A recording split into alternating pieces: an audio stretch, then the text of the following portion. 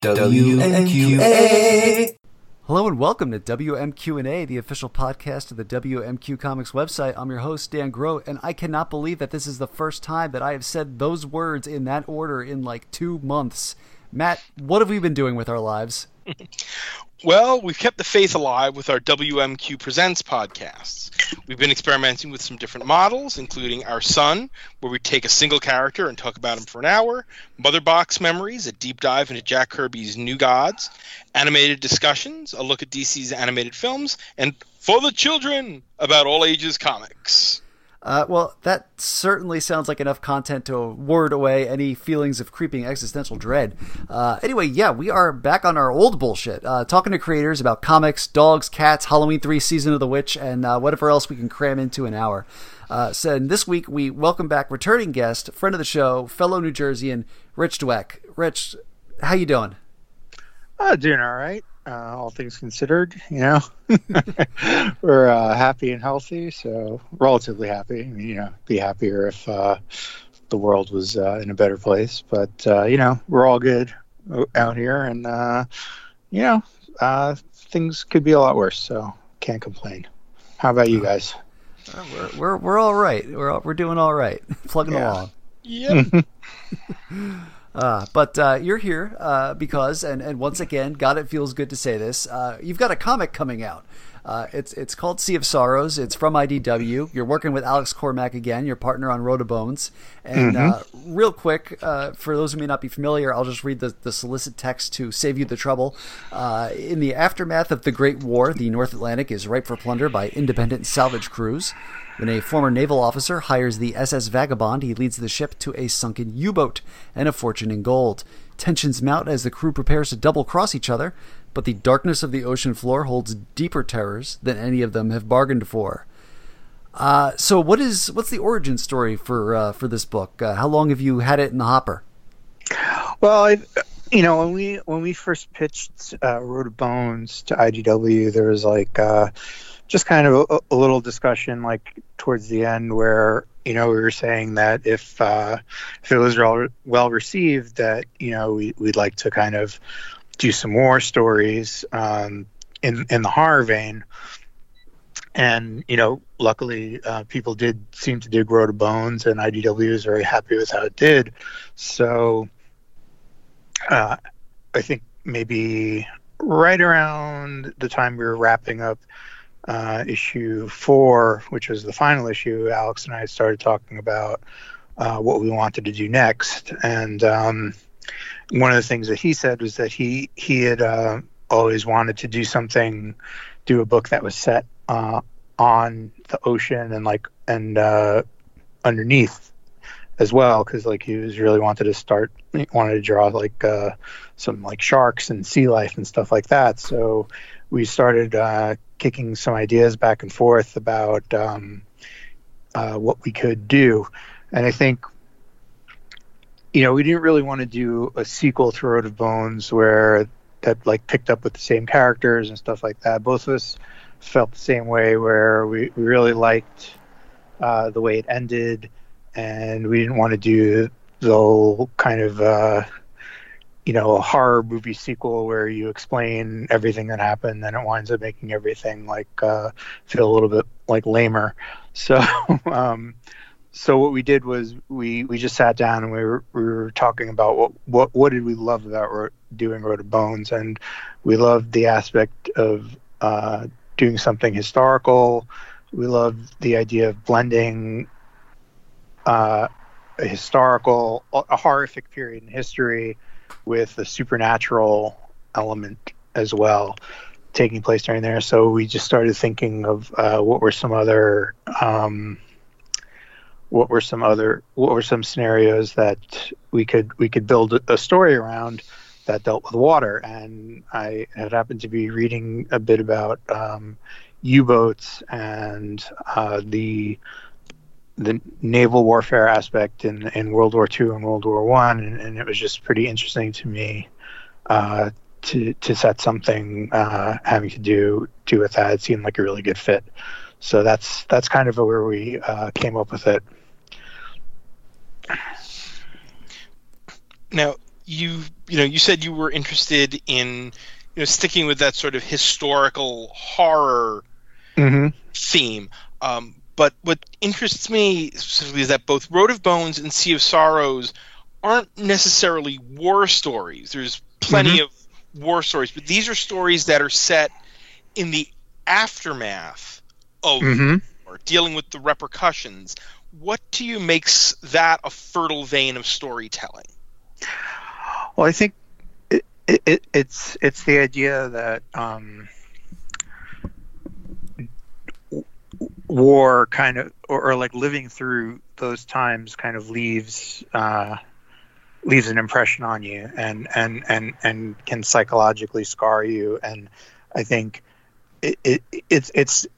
we sort of take things like the fact that like PTSD exists and is a valid psychological condition now, but like in the past, they would write it off as like battle fatigue or shell shock, they used to call it. And I mean, there's this whole scene in the movie. There's this movie from the 70s called Patton, and there's a whole scene in Patton where General Patton visits an infirmary, and he sees he is talking to a soldier who's shell shocked, traumatized, and he basically dresses him down and berates him and calls him a coward and things like that. And I think it's just there's this sort of like psychological dimension to living through these like horrific periods that is just kind of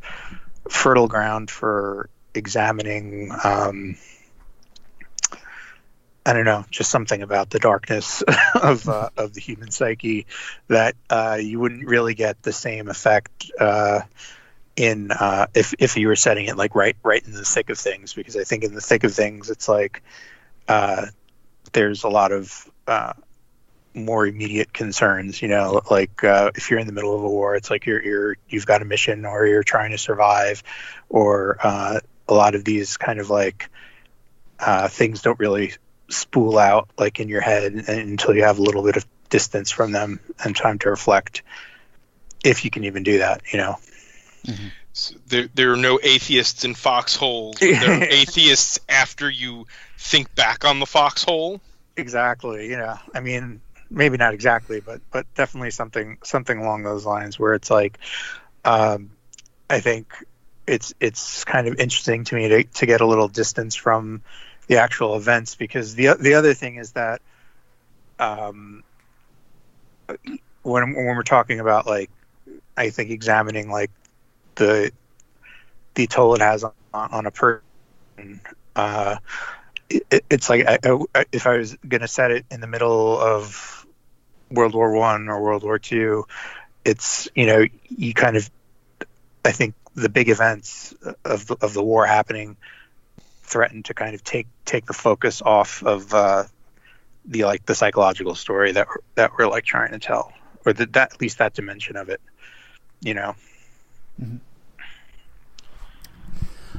So this is your second book with Alex after Road of Bones. Obviously you guys dig working with each other. What's the dynamic like now between you two that kind of separates it, but from when you're working with other artists? Well, I think when we were doing Road of Bones together, it was the first time we worked together, so we were still kind of getting to know each other as far as like how we work, and he was getting to know the way I write scripts, and I'm getting to know the way he would interpret the things I was writing, and it went really well. And I'm not saying that it was rough, but it was just there's a familiarity now where things are a lot even more smooth than they were, because we know where each other are coming from, and I can think of something and be a little more I guess, like, what's a good word for it, conversational or candid. And my scripts, like the script is like a little bit more maybe intimate is the word. I don't know. It's like it's more like kind of addressed directly to Alex, like, you know, hey Alex, like, you know, here's what I would love to see here, things like that. Where I think the Road of Bones scripts were a little more kind of like would have been able to like plug into like different artists, like not specifically Alex, where just because when I wrote the first one, it was even before I had settled on an artist, so it was just a little more I want to say like broad, I guess. And then, you know, but we're kind of like dialed into like how we each do our jobs. So I think we're just a lot more kind of communicative and more efficient in how we collaborate. That's great. I read somewhere that Alex, you know, and you touched on this a little bit already, but Alex said it's a sequel to Road of Bones in the same way that Hot Fuzz is a sequel to Shaun of the Dead. Yeah. You know, similarities in approach and theme, but not the same, you know, characters. Right. That begs the question, though, is there a threequel to this Dweck Cormac Cornetto trilogy? And if so, what's the color scheme we should be looking for? Well, I mean, you know, there's plans. There's nothing definite in this world, but I would say the color scheme we'd be looking for would be green. Green and red, because there's always red in these stories, because, you know, things do get bloody. But and I don't mean like green and red in like Christmas time, but yeah, I'd say green is like going to be the theme, or at least the setting of the next one. So it won't be the war against Santa. No. Oh, okay. Like that. It's a grim and gritty retelling of Santa Claus Conquers the Martians. Yeah. I would watch that show. So, you know, the big question is, I look, obviously things are very fluid right now. Looking at previews, Diamond is showing as a release date for this book of August 12th. Does that sound right based on your information, you know, or are things still very much kind of in play? I think things are still a little bit in play. Like I can't, you know, confirm or deny like a date, or it's just, you know, I think everybody, and I just do want to say unequivocally, like IDW has been great throughout all this. They've been super supportive and very open about keeping us informed about what's going on. It's just for about a month there, it's like they didn't know what was going on because, you know, and Diamond didn't know what was going on. Nobody knew what was going on. Yeah. So it was kind of very hard to schedule something concrete, where if I had said, like, you know, hey, when do you guys think it's coming out? And they're like, you know, we're waiting for a date for when Diamond comes back. And then there's a lot of things that, you know, they need to take into account that I think every publisher is trying to take into account, because they don't want to sort of flood the market with stuff, because then, you know, because then it's sort of like if there's too much stuff out there, nobody's going to buy enough of any of it to you know, to make it worthwhile. So I think they're trying to sort of stagger things with you know, I like Marvel's doing it, DC's doing it, and I think everybody else is sort of like following along, where we can just sort of like have some stuff out there and get people excited again, and then as things kind of slowly, hopefully, move back to normal, then we'll, you know, see kind of like release schedules comparable to what we had before. But, you know, I think from IDW's perspective, and it's something that we agree with, it's like they don't want to like kind of shove Road of Bones out there, shove Sea of Sorrows out there and have it be kind of lost in this glut of things that were supposed to come out beforehand on top of things that are new and things like that. So I think on their end, they're trying to figure out what the best time frame to put it out in. But I mean, it's definitely coming out. It's just a matter of like finding the date that is going to work best for everybody. Yeah, I mean, there was no. I mean, for this series, there was no pause. I mean, you guys kept working on it, right? That's my understanding. Yeah, we've been working on it. Like I think we kind of we probably slowed down the schedule a little bit from as far as like getting pages done and things like that. We slowed down the schedule a little bit from what we would have done if we were completely on, but we never stopped. Like Alex hasn't stopped drawing, I haven't stopped writing, so it's just sort of like Alex is trying to use the time, take a little bit more time on some of the pages, and not kind of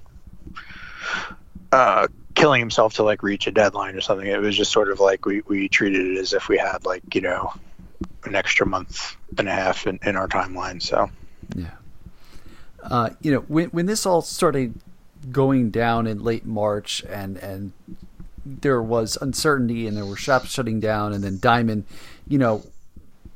what was that period like from your perspective when you started kind of seeing this go down? You were like, all right, what happens to my thing now?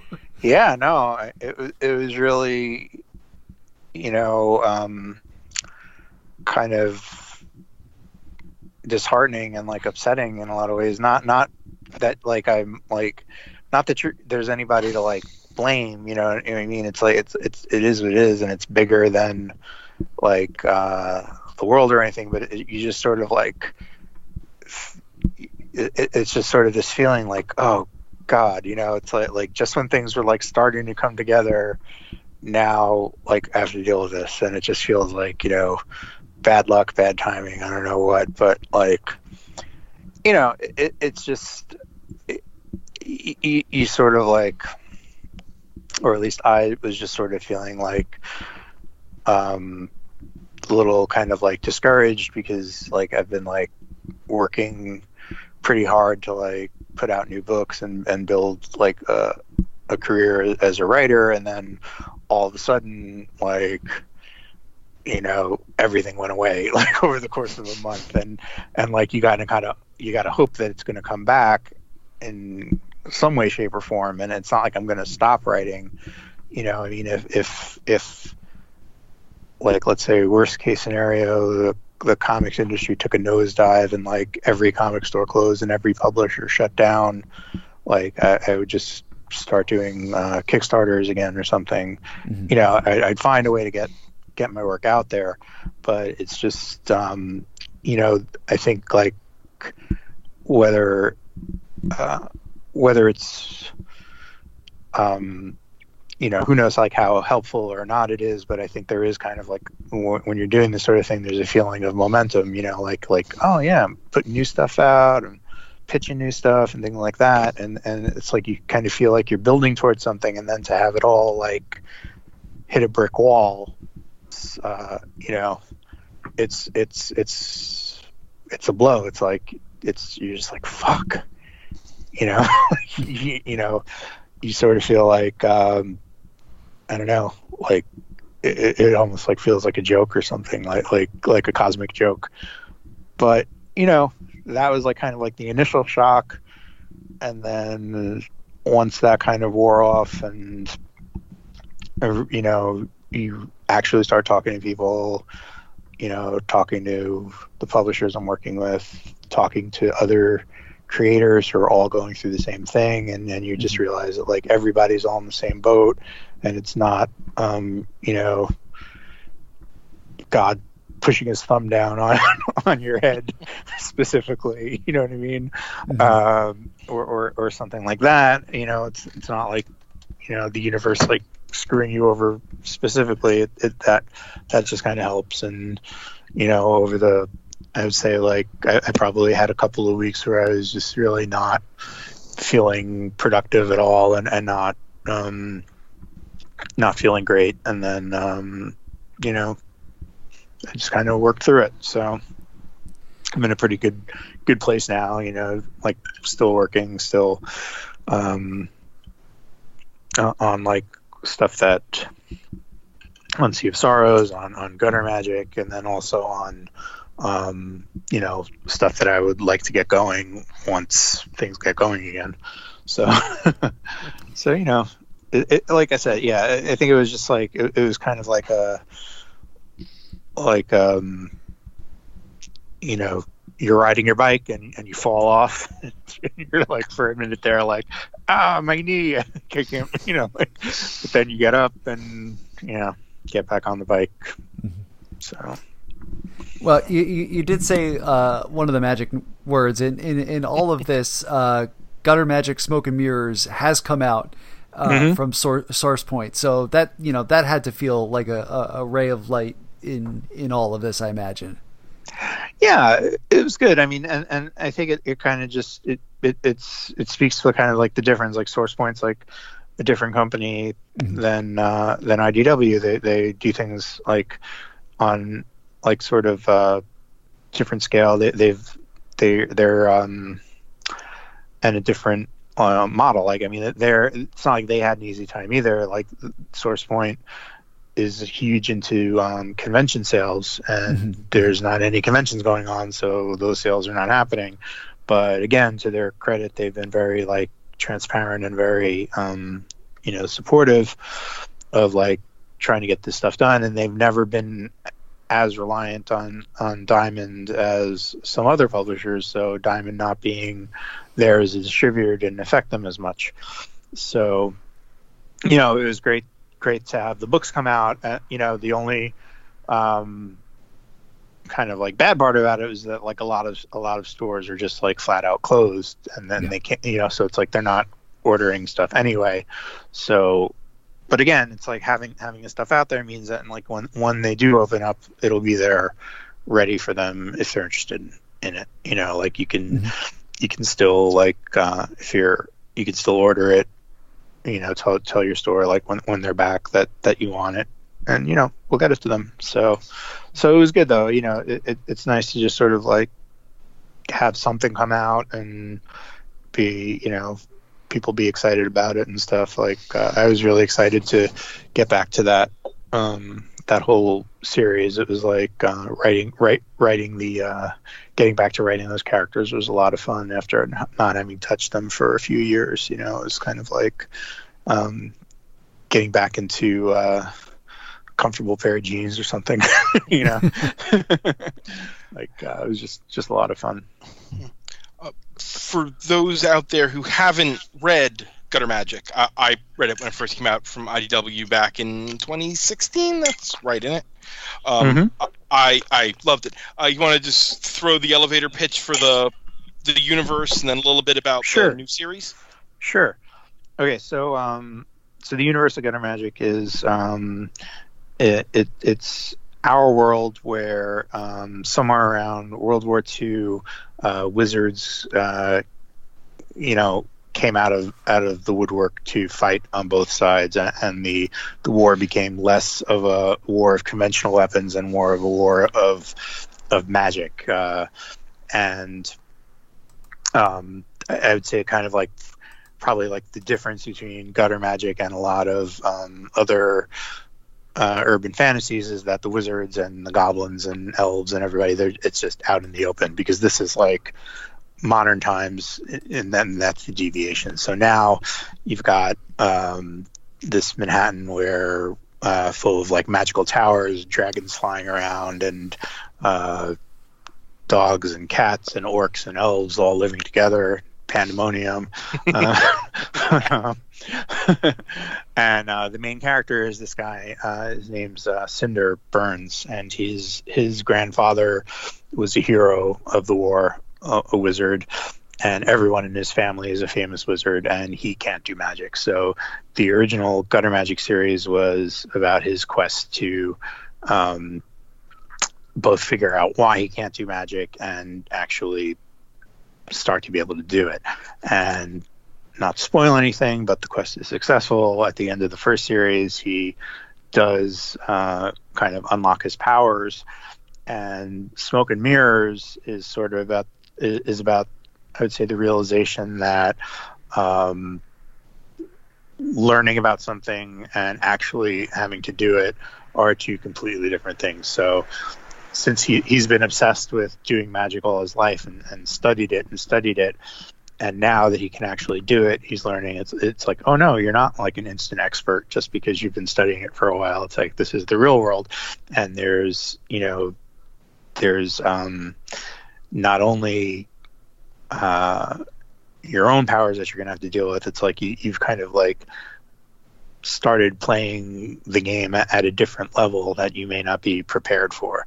So this sort of like one of the things in Smoke and Mirrors was that when Cinder didn't do magic, he was sort of considered off the table as far as certain enemies of his family were concerned. But now that they learn that he can do magic, it's like, oh, all of a sudden he's fair game. So complicates his life, as often happens in these stories, and yeah, it's been a lot of fun to like revisit this kind of like in the timeline of the world. This takes place about 6 months or so after the first series ends. So very cool. Yeah. So we mentioned in the beginning, you're in New Jersey, like us, one of the more cracked down upon shelter-in-placey states during this whole thing. Do you have a home-based comic shop or shops that you lost access to during this time? Yeah, I do. My comic shop that I go to is Eastside Mags in Montclair. Yep.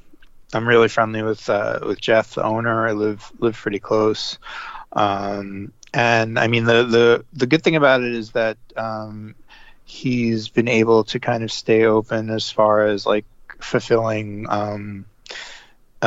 mail order and curbside stuff. He obviously doesn't have new comics to sell, but what I've been trying to do is catch up on things that I've been meaning to check out for a while, and order like a couple of things from him, like every week or so, like just something new to read. And he's also I think like one of the great things with Eastside Mags is it's a very kind of community based store, so they have a lot of events. Like they'll do like Magic the Gathering, and they'll do drawing classes, and they do Dungeons and Dragons and things like that. So I have an 11-year-old son. He's been like curious about doing D&D because he knows it's something that I've been into. So what they started doing was running D&D sessions over Zoom, which we've been doing that the past couple of weeks, and that's been a lot of fun too. An adjustment, but still a ton of fun. So it's like, I love Jeff, I love Eastside Mags, and it's a store I would really hate to see go away. So I just doing the best I can to just help them out any way I can. If it's like, even if it's just putting in an order, like every time I can, and just letting other people know that they're as open as they can be. They still have like product and then still have like stuff you can get. So I think he's doing okay though. Like every time we talk, he's in like good spirits about like how things are going. So I think hopefully it can only get better now that things are like loosening up a little bit and new comics are coming in. Definitely. My shop, which is Level Up down in Mays Landing, they're starting to do mail order again now that we're getting to May 20th, and I actually just got my books from March 25th because they shut down the week of the 18th. So they sent those out this week, so it felt good to have product in my physical product in my hands again. Yeah, like I mean, I read some stuff digital, but it's generally like it's when I don't have a choice, like given the choice, I'm like a book guy. Like I like paging through things and the feel of it. So I'm definitely like really excited to just like be able to get like some actual issues and trades and things like that like in my hands. So yeah, I got one book that had been shorted that last week of March 25th in the mail not too long ago, and bought basically a gift certificate large enough to pay for what would be my average month at my shop last week, with things starting up just so, my Bob, who owns Stormwatch Comics down in West Berlin, is like, this is my faith that we're making it through this now. Here, basically, let me pre-order the next month's worth of books, just so you've got that money up front to help with whatever is going to be rolling in soon. And granted, since books are going to be coming out fewer and far between, it'll probably be a little more than a month, but it's still, that I figured that was a way that I could try to help a retailer, have that little bit of capital. Yeah. And yeah, no, it's great. And I think it's like, and it's one of those things where like, it's like if you do that and like 10 other people do that, and it's like, it does make a difference, like for the retailers, like, I mean, I did, there was some auctions for the this like it was called Creators for Comics, or it was a bunch. Yeah, so I mean, I did one where I was doing I did like a full set of Road of Bones signed and some Gutter Magic like rare stuff that I dug up signed and stuff, and I think I raised around maybe like 150 or like 200, which is not like a ton, but like going into the pot with like everything else, like hopefully it'll have like some effect and like help a couple of stores out. So it's just I love comic stores, so basically like anything I could do to help them out, I'm willing to do. On that note, you're listed as being involved with the Comics Industry Collective, Leah Williams and Vita Ayala's project, where they cataloged comic shops that are open or have adapted their services to, keep selling. What's been kind of your contribution to that? Well, for that, a lot of it was kind of like getting organized and finding shops that needed. That actually like we're trying to stay open during the shutdown and what they were offering. So what we would do, there were a lot of threads that popped up where I think like Gail Simone had one, Scott Snyder had one, where it was like, hey, if you're a store that needs help, let us know. And I think like one of the biggest challenges of the Comics Industry Collective was we're like, there's like all this info out there, and then there's no kind of like central place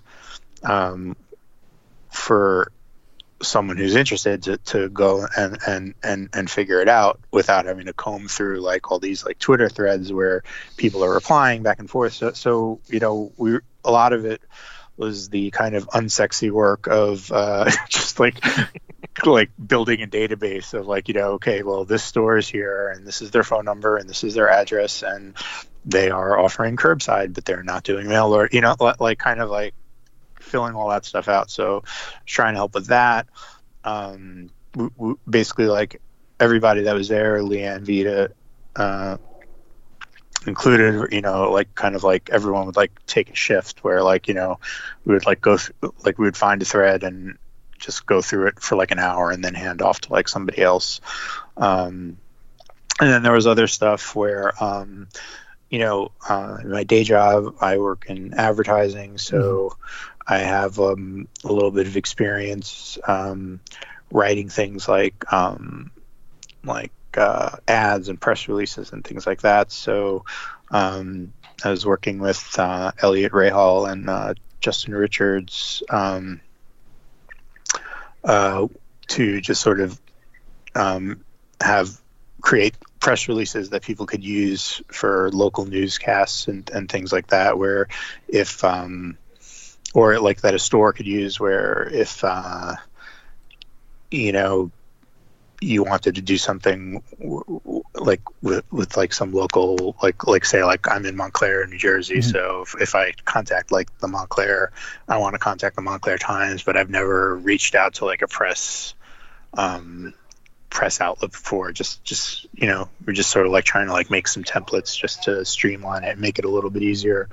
But I think it was just a lot of us kind of coming together and just concerned, and it's not all like, we're trying to do a good thing, but like we also realize that it's like, it's good for us too, because it's like we're making comics and comic stores sell those comics. So like we needed to felt like we needed to really get together and do something to try to help. So I don't think anybody was really kind of doing it for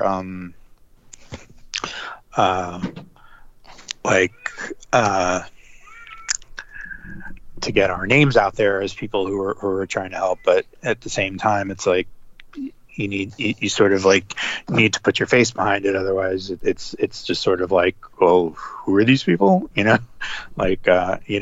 gives it like a little bit of like legitimacy to see Leah and see Vita, mm-hmm. and everybody else that was kind of being a face of it. But there are a ton of people involved that are just not even like named on the website or anywhere else. It's just everybody's just trying to do their best to help out.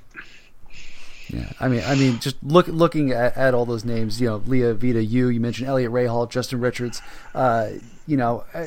these were people that I kind of already had was of the opinion, oh, these are very good people in comics, not just good at comics, but as human beings, and it just this does really kind of seal that. So it's some of the sort of grassroots activism and fundraising that's come out of this horrible thing has been heartening in the face of it. Mm-hmm. Yeah, it's sort of like it's hard times, and but that it's also kind of like when you kind of learn like the mettle of people, like yeah. It's something. It's like you see it's you could see it as like kind of an opportunity to rise to the occasion, and that's all I think we're trying to do is just it's like we need help, we're going to do our best to help. So, and that's all. That's it's like as simple and as complicated as that. So, just thinking about again, advertising background. If I'm a comic shop and I'm sort of in the next couple of weeks, I'm in the fortunate position where I can start to open up and operate safely. What's the first thing or like the simple thing that I can do right away to let people know, hey, we're still here. We're making things as safe as possible for you. We'd really mm-hmm. still like your business. Please and thank you. Yeah. I mean, I think like the important thing is to kind of be in touch with your regular customers and your core customers and let them know exactly what's going on, because I think it's going to take a while, and not everywhere because everywhere is different, but I think it's probably going to take a little while for the sort of the walk-in business to come back, mm-hmm.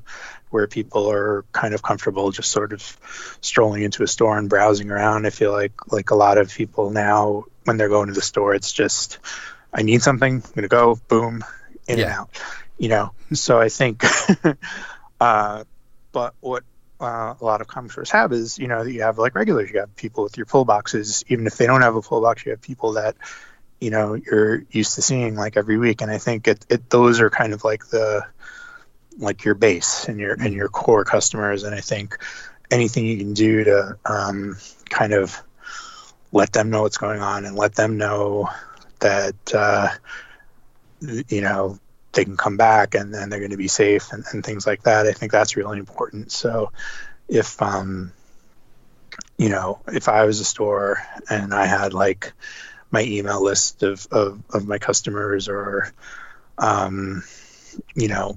if I had the time, maybe I'd start calling them. You know what I mean? Like Mm-hmm. just sort of like kind of be in touch with like those people. And I think that's kind of like, when if you're trying to build back up, it's like that's where you like start laying your first bricks.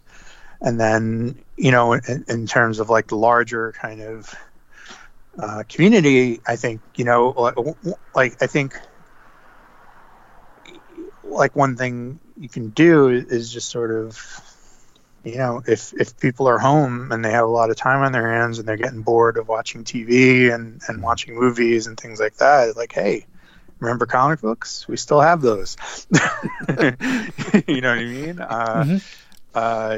Maybe you get something for your kids or something like that. Like, I think like one thing Jeff was doing for Eastside Mags that was amazing was he was doing these like weekly drop-offs where he would drop off comics to local daycares where the kids that were in the daycare were kids of essential workers, like people who weren't able to stay home, so they had to put their kids in daycare. So it's just I think things like that where you're sort of reminding your community and you're being a part of your community and you're helping out and you're sort of like saying like, hey, we're still here. You know what I mean? It's like, if you I think with a lot of things like this, if you kind of give people a story to tell, like they'll tell it. Like,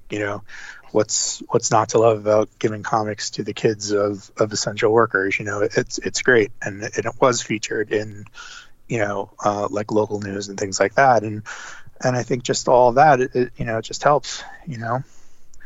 So I would say like think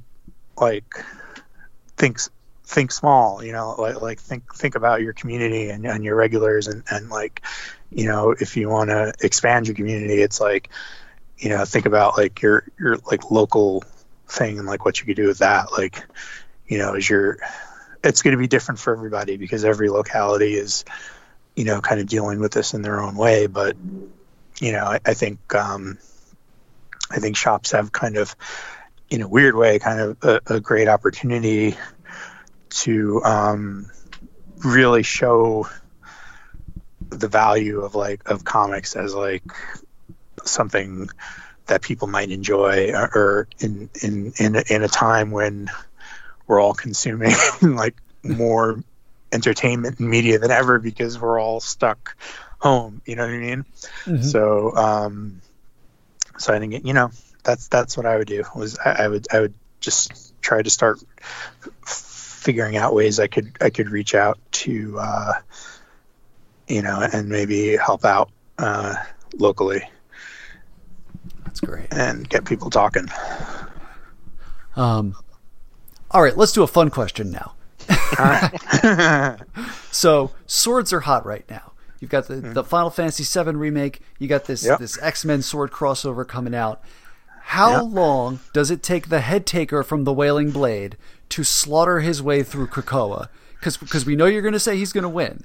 And which mutant puts up the best fight? Okay. I think it probably takes him for all of Krakoa, week, 2 weeks. Okay. I don't know. All right. Depending, because there's a lot of mutants there, That's true. There's a lot of mutants. And as far as like who puts up the biggest fight, it's tough, because it's like, can you decapitate Wolverine? I don't know. You got to get through that adamantium Skull. So he's going to put up a good fight. Apocalypse is going to put up a good fight. Yep. Magic, she's got the soul sword. Mm-hmm. She'll put up a really good fight. So I don't know, like Magneto. I don't know. It's tough. I would say off the top of my head, probably Apocalypse, just because he's Apocalypse, Yeah. But he came by that name for a reason. Exactly. He's not like picnic or barbecue or something or some nice event. He's the Apocalypse. So yeah, I feel pretty confident saying that. But yeah, no, I mean big swords are they're having a moment. They really are. So yeah, I mean that's another thing that like I've been talking to Joe lately, and like we're talking about like Wailing Blade, because we really want to get a trade out there, and we're talking about things we could do, like where we could take the story if we were to continue it. So just planning. I hear that. Yeah. What have you been reading during this time? I've been like reading like some like older stuff that I've had around and just sort of never kind of like I buy a lot of books and then I'll just sort of like put it on a shelf and be like, I got to read that, and then forget about it. But a couple that are kind of standing out to me over the past couple of weeks that I've read and really enjoyed are Michael Fife's book Copra. I don't know if you guys are familiar with it. Yeah. Yeah. It's on really my good. to-read list. It's good. It's really good. It's total like love letter to the Suicide Squad. And it's just done really well. It's another one. I got X-Men Grand Design. Nice. That's one that like I've been wanting to check out for a long time, because I was a big fan of Hip Hop Family Tree. Mm-hmm. Read that a lot, and it's just a trip seeing him do like all the X-Men characters. What else? I picked up Grant Morrison's Nameless. That was really good. Good kind of cosmic horror, Grant Morrison mindfuckery.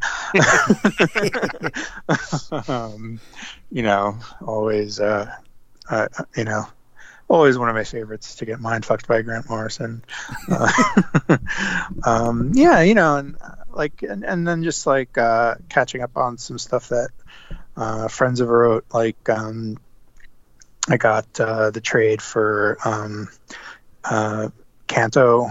It's another IDW book from my friends David Boer and Drew Zucker. It's a great book, like an all ages kind of fairy tale adventure. I been following along, but I just wanted to like reread it like all at once, and it's a great book. Then I don't know, odds and ends here and there, but yeah, that's kind of basically what I've been doing, and I've been also trying to catch up on some of the X stuff that I had fallen a little bit behind on. Like, so I was like the new Wolverine and New Mutants and Excalibur, like or a couple that I had just sort of like I had them like in a stack, but hadn't read them, so I'm just like kind of getting through them all now. Time enough at last. Yeah, right. But Rich, as we're wrapping up, how can people support you and find your work right now? Okay, well, you can always find me on Twitter at rdueck. Also on Instagram under there. On Facebook, it's it's Rich Dweck, and that's basically like the place to find, like news and things like that. I have a newsletter where I try to keep people up to date with what's going on and give them free previews and stuff like that. That's at my site, which is rdweck.com/newsletter. You can sign up. I send them out like maybe once every couple of weeks and try and do it weekly, but that's a little bit ambitious. So I don't know. It's bi-weekly at this point. But I do try to like give a little bit extra to the people who sign up to the newsletter in terms of like free previews and news and things like that. And then you can always, if you have a comic store, you can pre-order my stuff. You can order Gutter Magic right now. You can tell them that you want Sea of Sorrows when it's coming out, or my back catalog stuff like Wailing Blade, Road of Bones, the original Gutter Magic. They're all available. If you're into digital, they're also all on Comixology. I have a pretty unique name. It's a little hard to spell, Douek, but if you do, if you spell it right and have comics, if you're like Dweck Comics, then there's not any other Dweck in comics that I'm aware of. So you should be able to find the stuff fairly easily on any platform. All right, Rich, thank you so much for coming back on the show, and we look forward to reading Sea of Sorrows when it comes out. Yeah, thanks for having me, guys, and I'll definitely keep you guys and everyone else posted as soon as I know concretely, as soon as I have the date. So I do appreciate coming on to talk about it. Well, Matt, we've had a lot of fun, but that is it for this week's show. As always, you can listen to WMQ Presents on Apple Podcasts, Stitcher, SoundCloud, and at WMQcomics.com, where new episodes move on Tuesday mornings. You can support WMQ Presents and WMQcomics.com at patreon.com/WMQcomics, where just $1 donation gets you early access to episodes, the ability to promote your work on our site, and a customized bonus reading column written by Matt, built around the character, creator, or theme of your choice, and a $2 donation gets you a free random comic book in the mail from my collection. Big thanks to our patrons, Charlie Davis from the Young Ones podcast, Robert Secundus from Docs Talks at XavierFiles.com, Scott Madrinsky from MojoWorks.com, Carla Pacheco from Marvel's Spider-Woman series, and Saren. You can follow WMQ Comics on Twitter and Facebook, and you can follow me on Twitter at Daniel P. Grote. And me at MattLaz1013. Not a fan of social media? Sign up for our weekly Q newsletter, which gives you the best of WMQ every week in your inbox, plus sneak peeks at what's ahead and an early look at our weekly editorial. Finally, and most importantly, check out WMQcomics.com for all your comics news, previews, reviews, interviews, and plain old views. And we'll see you next week. WMQA.